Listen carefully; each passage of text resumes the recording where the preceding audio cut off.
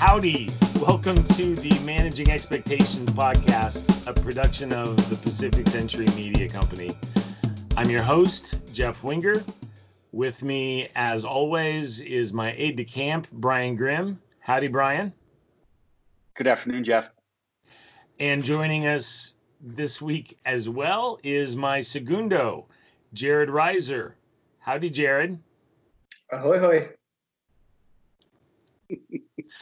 So we're back for another tight episode of Managing Expectations. This is episode number 22.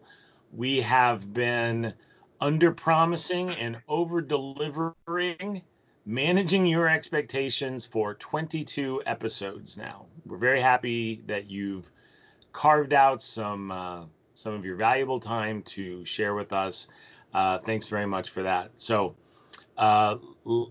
you two, beforehand, were busting my chops about Logan Lucky.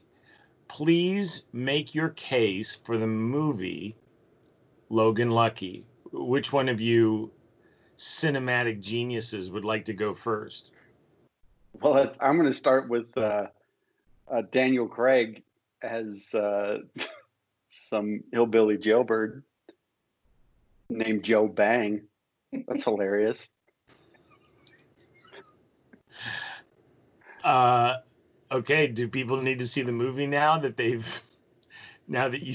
you've described him as James Bond as a hillbilly jailbird named Joe Buck? Joe Bang. Joe Bang. Okay. And Adam Driver plays a one-armed bandit. He had one arm.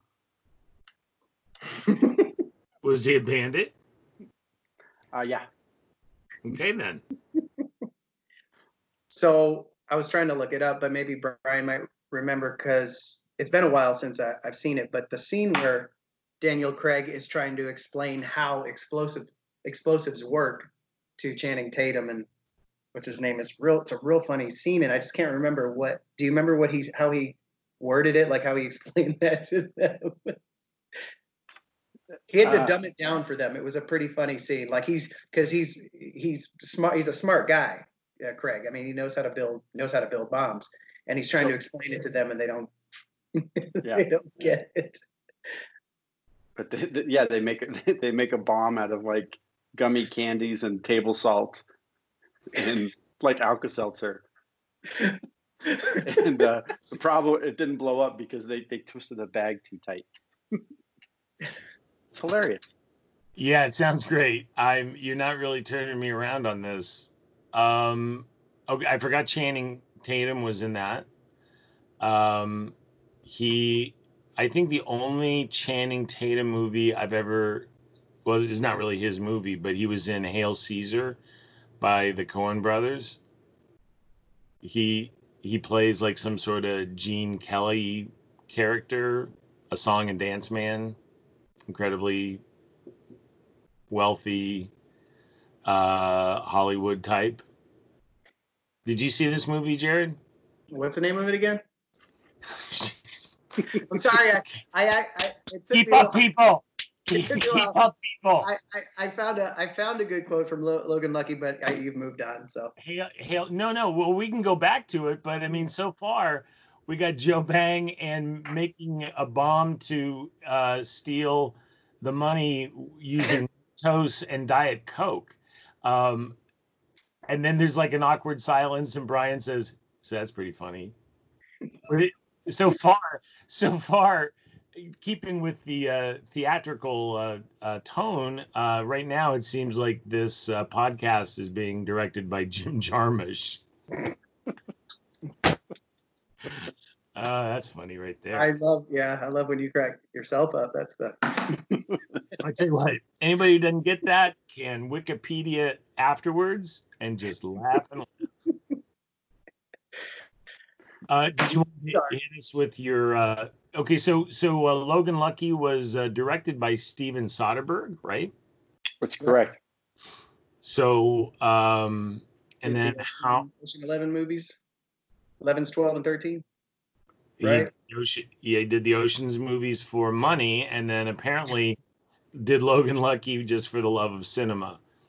He did a movie called, okay, so he broke out in the late 80s with Sex, Lies, and Videotape, and he was just labeled a director to watch. And then he did Aaron Brockovich in like 2000. And then he's made like some small movies, like he did a movie called Tripwire, I think. I never saw it.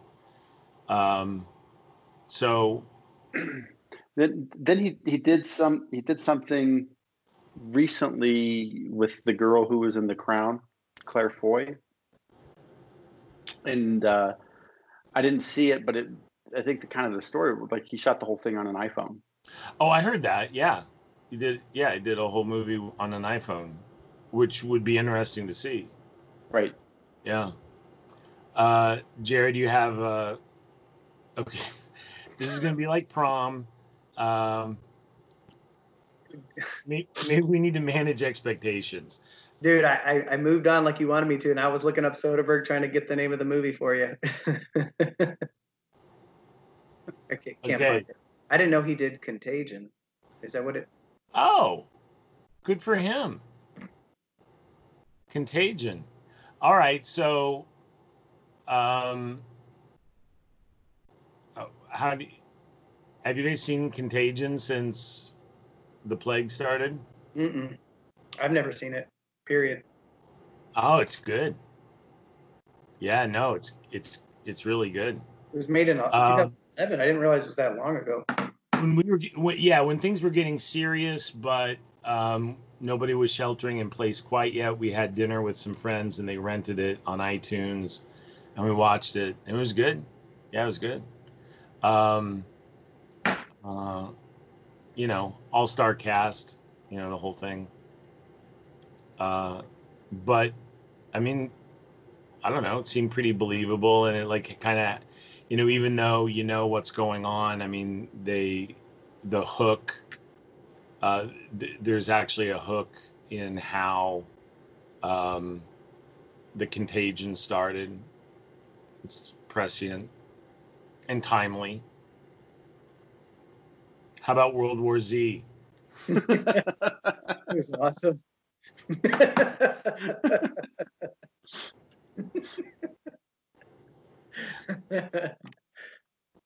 Yeah, so about World War Z.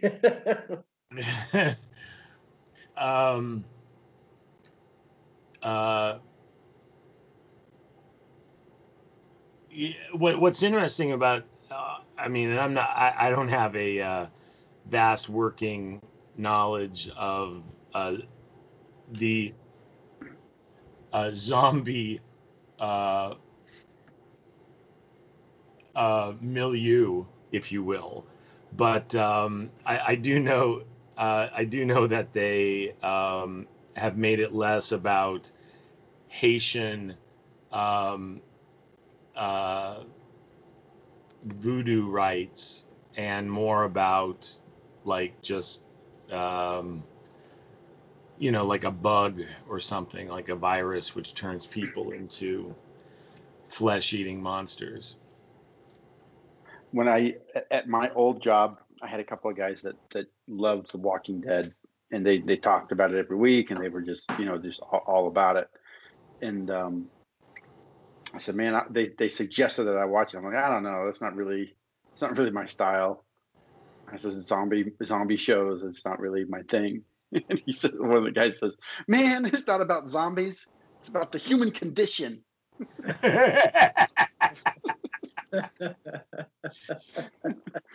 That's funny. Yeah, that's funny that a guy at the water cooler is able to speak about the human condition. Mm-hmm. Yeah, that was you were at the Brookings Institute then, right? That's right, Brookings Institute.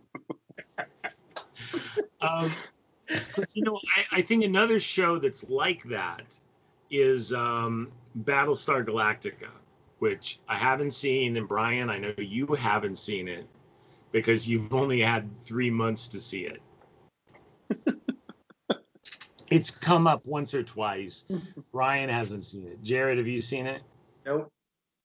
Okay, well, yeah, just another great conversation here. But What? I mean, it's like the humans are humans, and then like the Cylons are this advanced. Okay, so there's two types of Cylons, incredibly gorgeous, perfect, sexy ones, and then like the metal soldier ones, right? And the I don't know. I kind of stopped watching it because I felt like it was like, okay, well, I think we've talked before about the rise of the anti-hero. I think probably beginning, well, I mean, there've been anti-heroes for a long time, but in this so-called golden age of television, Tony Soprano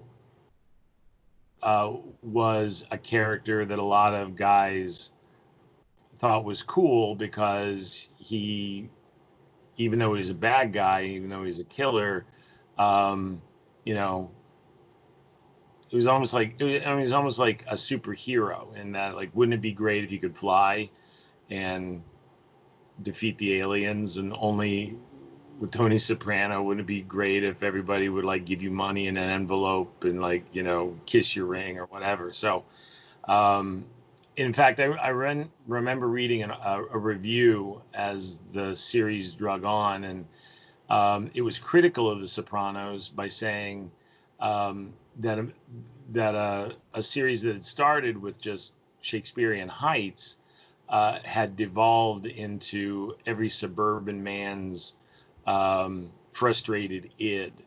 So, when Tony would behave badly to the guy at Home Depot at the home store, it's like, yeah, that's how you. I should do that. Yeah, that's how you treat guys that don't respect you. But I think a more benign version is Don Draper, who is a very interesting character in Mad Men, but you don't really want to be like Don Draper, and you certainly don't want your daughter anywhere near Don Draper, right? I've never watched, for whatever reason, I never watched Breaking Bad, but some really smart people say it's the best of all these shows. Mm-hmm. Anyway, the anti-hero.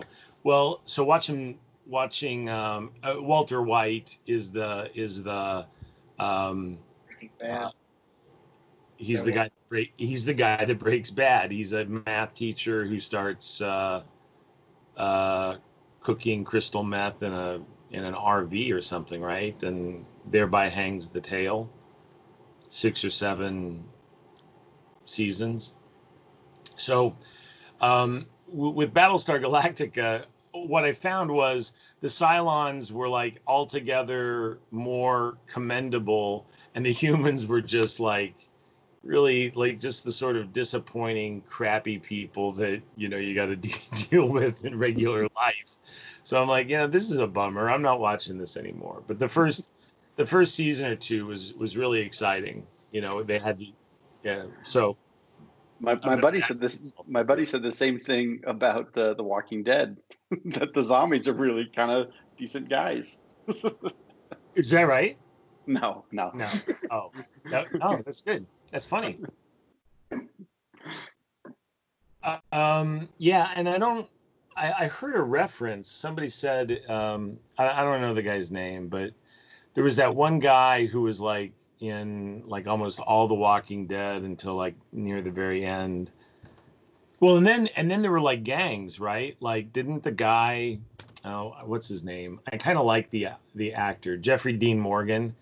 He joined the cast of The Walking Dead, but he was just like a bad man, like preying on other humans, trying to make himself the big shot. So I actually heard that it was less and less about zombies as it went along and more about people in, a dystopian hellscape of a future. So, I guess I'm just really surprised, Brian, that you wouldn't sit down with the whole family every Sunday night and watch that about the human condition. Walking Dead. Good family film. Yeah. When it comes to zombie movies, I get scared enough going to the bathroom when it's really dark out at night, and just to have images of zombies in my head. It's the last thing. That's the last thing I need. Yeah. Yeah. One of the actors in Walking Dead, the thing is like I never really watched the show, but I know that one of the actors went on to play the Punisher in the Daredevil on Netflix, the show Daredevil. That guy's name is like John Barenthal, something like that. He played. Right? Like he's actually. He was in Ford versus Ferrari. Yeah, he was Lee Iacocca. He was Lee Iacocca in Ford versus Ferrari, which I finally saw. What did you think? It was good. Yeah, it was good, right? Mm-hmm. Yeah. I thought go ahead. No. I forgot he was in there. Yeah. Well, it's the first time that he wasn't covered in blood from head to toe. Somebody at work was telling me I was watching those Marvel shows on Netflix, and I finally checked out. In part, I mean, some of them weren't very good. Iron Fist was never very good, but and Daredevil. Daredevil had its moments, but I think it was after the first. But, I mean, there was like one scene in season 1 that was shockingly violent that I really wish. The car door scene. Okay, we don't have to rehash it, but I wasn't gonna go any further than that. I just the car scene. Sorry, I didn't mean to say door. Yeah, but when a similar scene came along in The Punisher, I was out. I mean, it wasn't similar with a car door, but it was long and gratuitous, and I don't. Whereas I think, was it that first episode or the first season of Daredevil had that like extended fight scene in a stairway, and so like, there's like he's battling like a SWAT team over like 4 floors, and like each. He's coming down like in there's a landing, so it's like it's like an office. It's not really an office building. It's an apartment building, but instead of the elevators, the stairway is really tight, and he fights his way down the whole thing, and that was exciting and pretty well filmed, although mostly in the dark with a strobe light. I mean, you kind of knew it was a stunt man, so it wasn't top notch, but it was pretty good for a show. Anyway, I stopped watching it. I'm not heartbroken that everything's reverting back to Disney. Hey, speaking of Disney Channel, did you watch Hamilton yet? No, not yet. No. Yeah. Okay. Where you do your homework, you? Yeah. Construction right now in Texas, Brian, is booming. It is unbelievable. I am the busiest I have ever been before. Ever. Seriously? Yes. Like the company that I get work through, and as well as the place where I pick up my nails and my supplies, they're saying that they can barely keep that. They're trying to constantly get shipments of, tools and nails in for us, because it's like unbelievable how, I don't know how people are still able to afford homes. I don't know where these people are coming from. I mean, it's just new home after new home after new home. I'm trimming a new home at least 4 times a week. 4 homes a week. And I'm just one of like 30 crews working for this company. Yeah, we've got the same thing here. We've got like trying to get a contractor out to look at something at your house is extremely difficult, and even if you do, the prices for materials is just through the roof. Mm-hmm. I've had a couple of clients that I've had to get people out to look at things, and it's just been crazy expensive to get anything done. So yeah, money's coming from somewhere. Yeah. Sorry, Jeff. I mean, No, I mean, things are pretty good around here. But I don't know, like 40% of Americans don't have jobs, so it's kind of hard for me to think that the good times are going to keep rolling. I don't. I know that I talked to some of the contractors that I know, and they can't hire good help.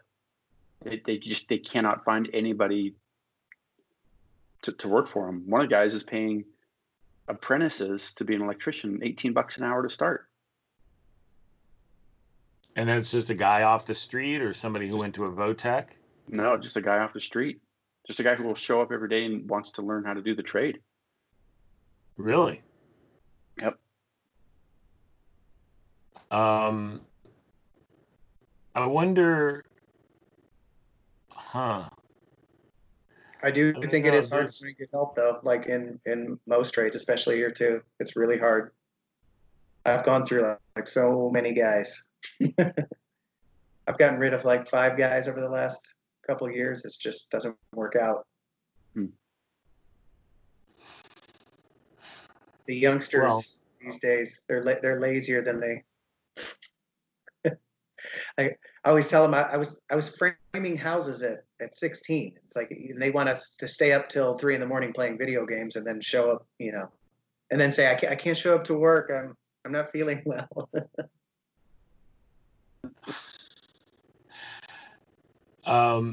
Everybody who's listening at home, Jared's 40. Not 400, the way that last comment would make it sound. That's funny. I wonder. Okay, so millennials are like are in the workplace. They're ensconced in the workplace, and like Generation Z is coming after them. So one of the best bosses at work is only like 25. I mean, he's amazing. He's terrific, but really hardworking, but also really knowledgeable. I don't want to, but I got to think he's the exception and not the rule, because I know plenty of, guys in their mid to late 20s who just can't really seem to get it together. But then, yeah, anyway, it's a one generation bleeding into another one, the way I'm either the youngest boomer or the oldest Gen X. I would rather be the oldest Gen X, to tell you the truth. That's how I feel. So with Jared being 40 is what's his tag? What's his? Wouldn't that make him a young Gen X? 80, right? You're born in 80? 79. 79? Yeah. Probably, yeah, young Gen X. How old are you, Brian? 44. Oh, okay. I'm the senior member of the party. Jeff's our dad. Great podcast, Dad. Stay off the lawn. So last week, okay, so a couple things. Last week, I interrupted Brian. We were talking about the musical Hamilton. We were talking about the actor who plays George Washington's handsome eyebrows, and Brian was saying how he went to the Metropolitan Museum of Art, not for the gala, where because he didn't have his chrome suit, but he did see the painting Washington Crossing the Delaware, and I made reference to there is a black man in the boat and I made certain assumptions. And then last week we also mentioned, I mentioned the historian David Hackett Fisher's book, Washington's Crossing. And I made certain assumptions about some of the guys in the boat, one in particular, and I wanted to share the following. This is from the introduction to Washington's Crossing. It said, the painting is familiar to us in a general way, but when we look again, its details take us by surprise. Washington's small boat is crowded with 13 men. Their dress tells us that they are soldiers from many parts of America, and each of them has a story that is revealed by a few strokes of the artist's brush. One man wears the short tarpaulin jacket of a New England seaman. We look again and discover that he is of African descent. Another is a recent Scottish immigrant still wearing his Balmoral bonnet. A third is an androgynous figure in a loose red shirt, maybe a woman in man's clothing, pulling at an oar. And then it goes on and it talks about the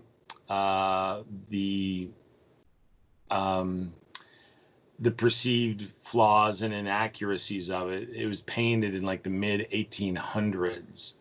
And Brian, you were saying that like the tour guide at the Met said that Washington would never stand up in such a tiny boat because it would have tipped. Mm-hmm. Yeah, that's one of the things that he brought out, and he did bring it, bring attention to what appears to be a woman also rowing. I'm looking at the picture right now. Some of that stuff was coming back to me, so it was really, really interesting. Some of the things he said. You know, if we were smart, we'd put a link to this picture in the show notes. We'll talk to producer Jack about getting that done. That would be great. That'd be great. I know he's practicing to get his driver's license, but in between then, yeah. So apparently this is James Madison holding the flag. I didn't know that. So let's see. There was one other thing I wanted to share. Okay, so anyway, why do we trust that the sailor of African descent was a freeman and not a slave? Because the artist was, in fact, a strong abolitionist, hated slavery. So he probably wouldn't have included Washington's prisoners with jobs. And then we come to, so Emmanuel Leutz's painting shows only one side of this great struggle, but the artist clearly understood what it was about. He represented something of its nature in his image of George Washington and the men who soldiered with him. The more we learn about Washington, the greater his contribution becomes in developing a new idea of leadership during the American Revolution. Emmanuel Leutz brings it out in a tension between Washington and the other men in the boat.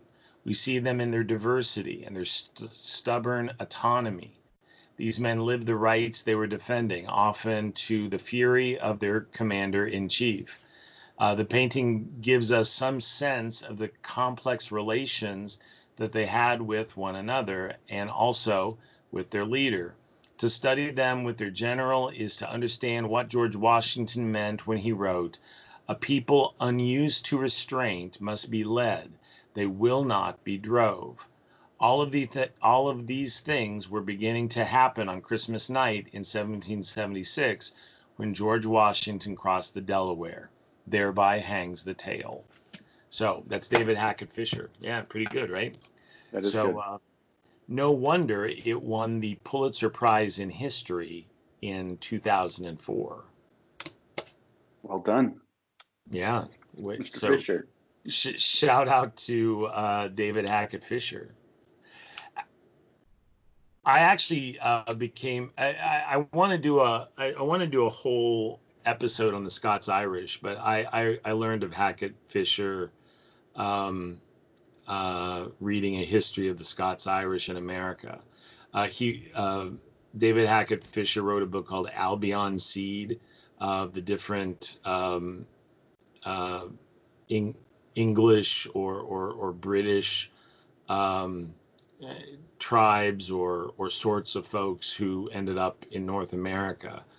Um, and so the like the Virginia aristocracy was a lot different from the Scots Irish, which would produce in due course Davy Crockett and Daniel Boone and those guys, the frontiersmen. As the author of the book Born Fighting um, described it, I mean these were people who give them a musket and the King James Bible and let them go out in homestead, and they were fine. They were okay sheltering in place. In fact, they preferred it.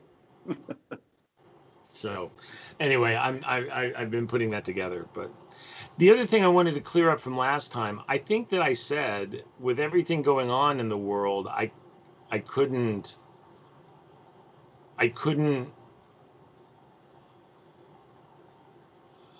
I think I said that this was an incredibly I can't remember how I put it. Um, with everything going on in the world, with all the demands on my time, is this really what I ought to be doing? And I don't know. I was really enjoying the conversation with the two of you because I'm like, absolutely, yes. I answered my own altar call, which is embarrassing.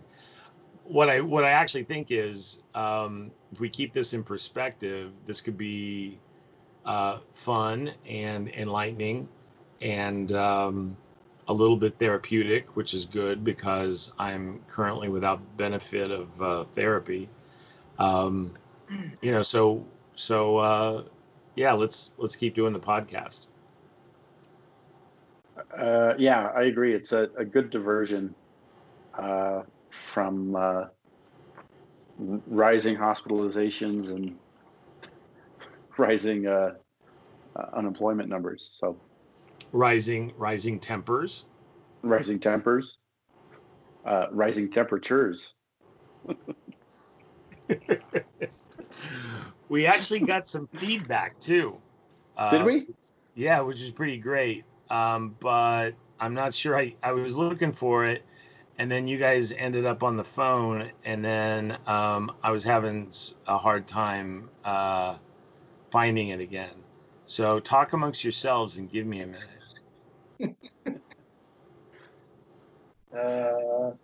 So Jared, do you work for like national builders, or who do you do most of your work for? So I'm a subcontractor for a company that actually, I don't know if you've heard of the name BMC before, Mm-hmm. but so They're BMC. here. Oh, okay. So I Yeah. knew they were pretty big. I didn't know a whole lot about them, but they recently bought out the company I had been working for, and so now everything I'm getting is through BMC, and they cover most of the DFW area, but go even further south and north than that. So I'm doing work for quite a few different builders. It just kind of depends, They try to keep us all in an area close to where we live. So most of my work is usually within 15, 20 miles from where I live. So it just kind of depends. It's, the used to do a lot of work for Centex Homes, and lately it's been Bloomfield, Sandlin Homes. I don't know if those names have reached Colorado at all. Yeah, so we had Centex here. Okay. They built quite a few homes in the 70s and 80s here. I don't think that they currently build here anymore. Okay. But yeah, I was wondering what happened to them. They a long time ago, here close to home, and this is when Jeff was working with us. Centex had these, gosh, what would you call them, Jeff? It was like Centex built nice homes, but then they did these really small. Well, they weren't always small, but they're just real simple square homes, just as cheap as you can build. I mean, vinyl, half vinyl siding, half brick. I mean, they looked like boxes. And at the time, I think you could buy a 4 to 5,000 square foot home for $200,000. It's like something crazy, but it was all about the space. It just had a lot of room in them, but they're real simple. Jeff, he loved that time. I thought that those were Fox and Jacobs, but they were. Fox and Jacobs was it was Centex. Centex did Fox and Jacobs. That was like their cheaper homes. Okay. Actually, the home I'm living in, I think, is Fox and Jacobs from the 70s. So probably like every other business in the world, it's been consolidated and bought and sold and rolled into, some sort of Cayman Island shell corporation. Unilever, I think they're the company now that probably, or the Scheinhart Wig Company. Yeah. So we got an email about the last podcast, about episode 21, and I want to share part of it with you. The subject line is very angry.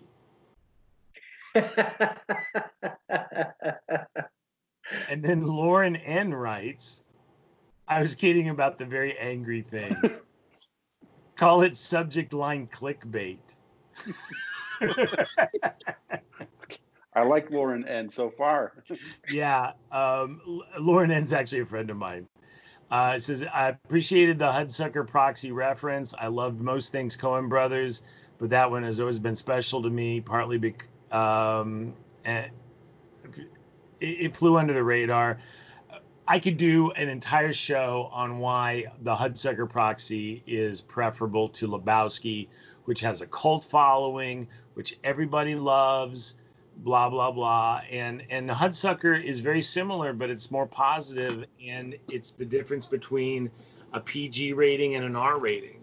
I mean, I feel like Sam Elliott at the end of that movie, who's like, dude, why so much cussing? Anyway, Lauren N goes on and says, as far as the pressure cooker / acceleration thought, totally agree. And if this what feels like the best use of your time, which he said is not the expression I use, but I think maybe it is the best, the expression that I use. And I'm not sure I would say, when I'm not caught up in the Gemütlichkeit of talking to my two buddies on, it's German. I think, you're not going to be able to Google How it. do you spell it? It's got the U with the two dots on it. It's got the umlaut. Anyway. Was that the name of the alien they worshipped in South Park? The Catholics? No, it was Gelgamek or So, I don't know. I don't think this is the best use of my time. I think it's absolutely not the best use of my time. I got to get to Home Depot. I got to get some stuff. And I do remember from last week, though, saying that I would either paint or take a nap when it was over with. And I didn't either. So, when's the last time you've been to Home Depot? Just curious. Either of you, when's the last time you've been to Home Depot? 2-3 weeks. Same here. Have you? I don't know. What it's like. I know Jeff's not that far away from me, but the Home Depots here, I feel, are probably one of the worst places to go. I feel like there are more people in Home Depots than any other, stores I've had to go, and it's insane. Like, I'll walk in and it's like I feel like there's 1,000 people in the store. I agree. Yep, same thing here. I mean, they do have a line outside where they give an appearance that they're like monitoring a one in, one out type of thing, but that doesn't really seem to be the case once you get in. It's like walking around on the concourse at a football game in there. Yeah. Yeah. I mean, I have to go in, you know, on a fairly regular basis. And it's kind of frustrating how many people are coming in and out. And it's not like it doesn't look like it's a lot of contractors. I think it's just a lot of people doing, you know, because they don't have nothing to do. They're doing stuff on their homes. So it's just a lot of people from everywhere coming in. Yeah. I agree about that too. I think certain times of day you get contractors, but you know, but it's going to be like the grocery store or anything else, any place you got to go to. I mean, if you go in the middle of the day, you can't be surprised and you can't complain when it's busy. You know, if you go first thing in the morning and you probably have the store mostly to yourself. Is Lowe's the same way? We're all Home Depot guys. We're men. We're real men. This episode of Managing Expectations has not been brought to you by the Home Depot, but you wouldn't know it to listen to us. Actually, we have a new sponsor. Mrs. Winger makes masks. Mrs. Winger she's working on a website now. I can send you guys the link, but it's not like www.mrswingermakesmasks.com. She's going to be on Instagram, and it's a deal like through Square, you know, the credit card payment company. Right. So the site is built there, and then but for great protective masks that are 100% cotton, double layered. They have a flap in back, so you can insert a coffee filter. I'm reminded of last week when we talked about the flap. Yeah. I don't think we need to redo jokes. It's only been a week, so I was trying to put a detour sign in front of Jared there, saying, "Hey, we've already heard this one." Yeah, you know, I was actually you talking about Jolene doing the masks. The actress who is from, I don't know if any of you guys ever watched Mad TV, but Stephanie, I think I'm saying her name right. Stephanie Wire, is that her name? Stephanie Wire. That sound familiar? No. So I mean, she wasn't like anybody real famous, but she's been doing some shows. Apparently not. Yeah. She's been doing some shows on YouTube on how to make masks, but she's a comedian, and so the whole thing, the whole video is her accidentally like cutting herself through the whole thing, and by the end she's got tons of bandages all over her hand, and then she's finally got like a glass of wine.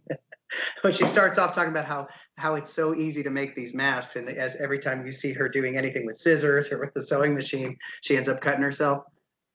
That's kind of funny. It was all right. Yeah, it's kind of funny. I mean, you're totally breaking my mojo trying to sell my wife's. You're stepping all over the sponsor. Yeah. Yes, Julie, bring Julene on. She's home, right? She's not. Oh. No, she's at her day job. It's unbelievable. A guy at work who bought one of Mrs. Winger's masks said he related. So, which one's the Adam Sandler movie with the golfer? Happy Gilmore. Happy Gilmore. So like Happy Gilmore's grandmother is in a home, and Ben Stiller is like the caretaker, head nurse or something. Yeah. and he's got like all the old ladies making custom quilts, right? And he's like, and he says, so an old lady says about her fingers hurt. He says, well, maybe now your back's going to hurt because you just pulled 2 weeks of lawn duty. So this guy at work accused me of working Mrs. Winger that way. But the fact is, Mrs. Winger puts in a day and then comes home and like sews like crazy. But she's amazing. We'll link to it in the show notes. If we had something to link to. I've been on the site.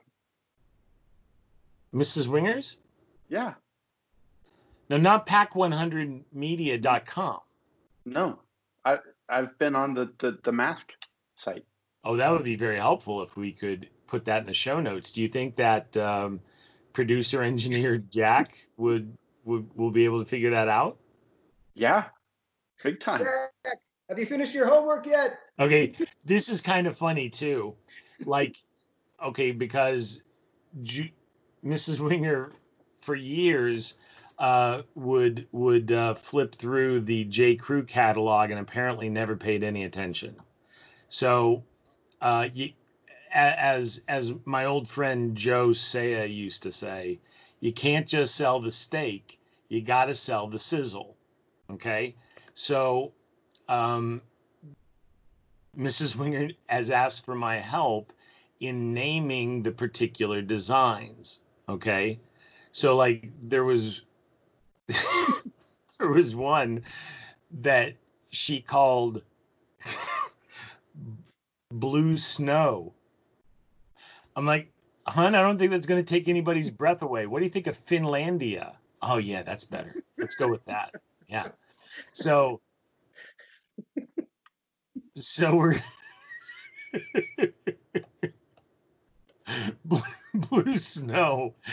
And then that reminded me of Steve Carell in the Anchorman movies where he's like, I love lamp.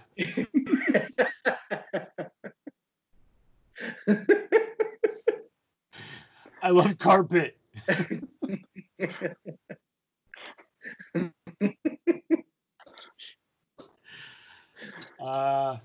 Yeah, so anyway, so we've got some really classy names, but so this episode of Managing Expectations, episode 22, I'm actually kind of proud of that because in spite of our hiatus, we are back, baby. We got bumper music, we got an engineer, we've had the team together 2 weeks in a row. Holy smokes. We are just... We changed your mind about Logan Lucky? Well, Jeff, 7 out of 8 ain't bad. Just finish the movie. I don't know anybody so hilarious at the end. No, I'm sorry. The truth is that you're better off not finishing because I think that it ends kind of clunky. It should have just ended when the heist ended. Yeah. When Hilary Swank shows up, and nothing against Hilary Swank, is just it just kind of comes apart at that point. She keeps looking scarier and scarier to me. I don't know what it is about Hilary Swank. Having a boxing career will do that to you. Oh, that's right. I'm not sure I've ever seen The Walking Dead. That would have been good. Hilary Swank, right? No. Would you? We're not going to get shut down now because I'm making fun of Hilary Swank, are we? Well, no, I don't. I don't know that I've ever actually seen a Hilary Swank movie. Really? You see Million Dollar Baby? Never saw it. I heard it was pro-suicide. The next Karate Kid? Okay. Was it? Speaking of Finlandia, that sounded like you were Puhutkoa Suomian. But I think you said Karate Kid Part 4 or something? Yeah, there's Karate Kid 3 with the same Danielson actor, whatever is it, Ralph Macchio.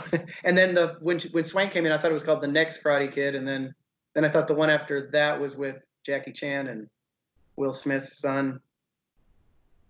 Or am I getting the names wrong? I can't remember if I'm getting the right names wrong. But Hilary Swank did one with Pat. What was his last name? Moriarty. Yeah, something like that. Marita. I'll let you guys butcher the name. Moriarty. The funniest thing about him is that he speaks better English than we do. And then he's just putting on that Japanese accent. That was so crazy. Okay, well, he was really Japanese American. I know, but If you had no okay, accent. all right, I was trying to wrap things up Sorry. because the attention span is, we want to keep this tight. Squirrel. But listen, have you guys ever seen Breakfast at Tiffany's? It's a huge women's movie, so I know Brian's had to sit through it because of his wife, and probably soon to be his daughter. You're gonna have to watch. You're gonna have to watch that again. I know. Yeah. It must just. It must. Well, we better wrap this up because they've got the intro credits paused right now. So in Breakfast at Tiffany's, Mickey Rooney plays a Japanese neighbor, and it is the most shockingly offensive, racist thing. And I think you guys know I'm not in a ivory tower of political correctness here. But I mean, yeah. I mean, I think we watched the video in like the mid '90s, and I'm like, holy smokes, that's terrible. I mean, he like has buck teeth and Coke bottle glasses, and he talks in like just this pidgin English. It was shocking. I mean, it would be like having a black character with a bone through his nose. I mean, it was unbelievable. The Bugs Bunny episodes thought it was pretty rough.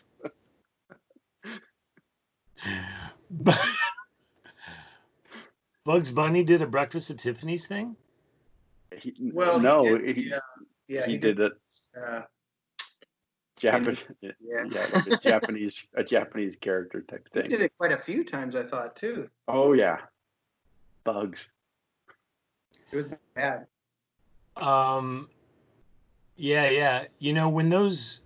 Okay, so if you think that those were done in like the 50s and 60s, think about this. So I was watching a debate on YouTube at the Cambridge Union between James. Okay, I'm really going high, and I'm going overtime.